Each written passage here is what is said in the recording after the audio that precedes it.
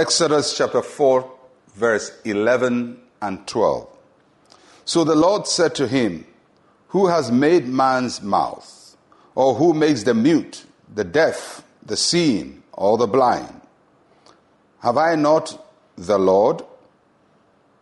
Now therefore go, and I'll be with your mouth, and teach you what to say. God is speaking to Moses in very strong terms, because Moses misses the essence of this encounter with God. This encounter where God reveals himself to Moses as I am that I am. But anytime Moses speaks to God, he says, I am not.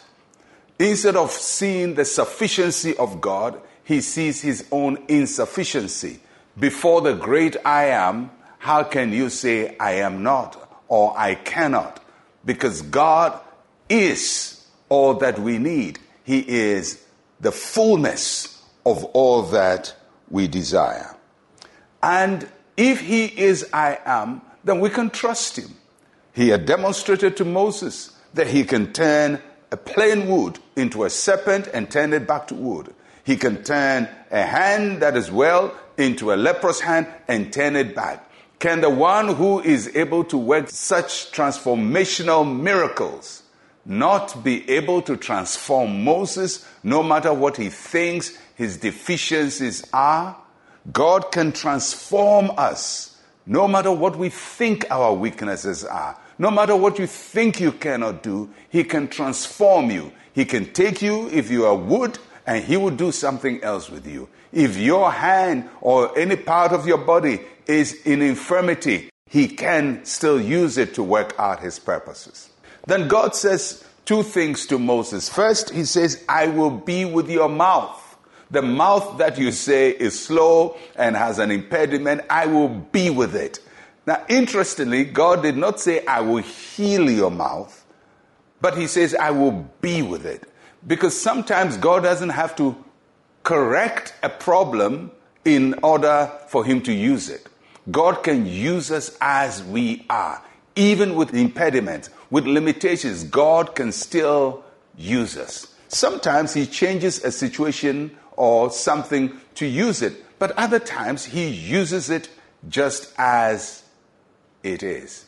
Because remember, your weakness is not God's weakness. Neither is your strength God's strength. God depends on himself and not on you. So if you think you don't have enough, just trust him.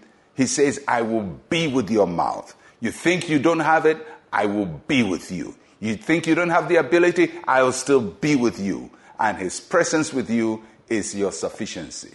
Then the second thing God says is, I will teach you what to say. This mouth that you say doesn't have the power to say the right things. I'll teach you what to say. Because the real fear of Moses is, when I stand before these people, what am I going to say? What am I going to say? What words am I going to use? He's afraid, he's scared, the same way some of us get scared when you have to do a presentation and you're wondering, what am I going to say? What should I say? You may be the most eloquent person, but normally when you have to do a presentation before a very distinguished audience, you lose confidence. And that's what's happening to Moses. And God says, don't worry, I will give you the right words to say. And that should be our assurance, that when we need the words to speak, God will give to us. When we need a step to be taken, God will take the step with us. We don't figure out how everything is going to work out before we obey God. We obey him one step at a time, and he leads us, and he guides us, and he teaches us how to get the results that we desire. The Lord is our teacher, and he will direct our paths, he will order our steps, and bring us to the place appointed for us. Just trust him. He is the great I am. Let us pray. Say with me, Heavenly Father, you made every part of me. Teach me how to do the things you have called me to do.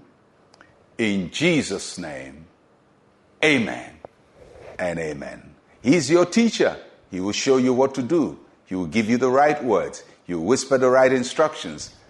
and you're going to fulfill the assignment he gave to you. I'll catch you again tomorrow. I'm Pastor Mensa Otabil. Shalom, peace, and life to you.